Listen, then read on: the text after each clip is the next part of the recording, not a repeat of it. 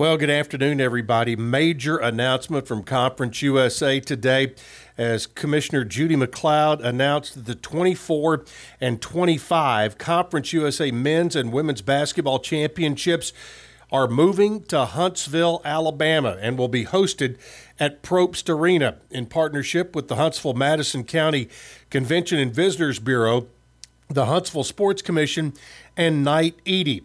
The multi-year agreement is for 2 seasons with an opportunity to extend. The 2024 Conference USA Championships are scheduled for Tuesday, March 12th through Saturday, March 16th at Probst Arena. The conference champions receive an automatic bid to the NCAA Championships.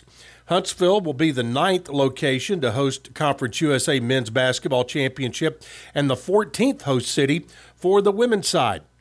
Both championships have been held in Alabama recently from 2015 to 17 in Birmingham and at Legacy Arena and Bartow Arena for the men's and women's championships in 1996. So it's going to be exciting. A lot of folks have said, hey, I'll go to the conference tournament when it's closer. Well, it's time for you to step up because it's going to be less than 100 miles down to Huntsville, and it'll be a great opportunity for fans of Middle Tennessee, Western Kentucky, Jacksonville State, Liberty, Louisiana Tech, all within driving distance of Huntsville, Alabama, and we'll have a fine time down in the Rocket City for the next couple of years for the Conference USA event.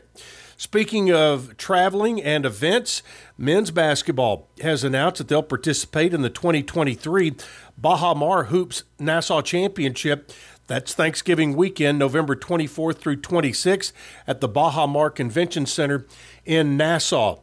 The complete field for the 8-team event, along with schedule and broadcast information, will be announced later, but fans can begin to make their plans now. The Baha Mar is just a 55-minute flight from Florida. It opened in 2017 and is home to 3 iconic brands, the Grand Hyatt, SLS, and Rosewood. It is the newest major resort on New Providence Island. They're just outside. It sits halfway between the airport and the downtown city of Nassau. Staying with basketball, Middle Tennessee women's student athlete Alexis Whittington was named one of 11 Conference USA student athletes to receive the Winter Spirit of Service Award this year. The award is designed to recognize the league's student athletes who contribute to the community through service project efforts, are in good academic standing, and through participation in their respective sport. It's a high honor, and it goes to Alexis Whittington. All right. Blue Raider baseball begins their series at Western Kentucky tonight. Dick Palmer on the air coming up at 5:45, 6 o'clock first pitch. Hopefully the weather has not had any effect on that. 6 o'clock tomorrow night as well, and then 1 o'clock on Saturday. Softball is on the road in Charlotte, North Carolina. They got underway earlier today, and will play a final game in the series coming up tomorrow.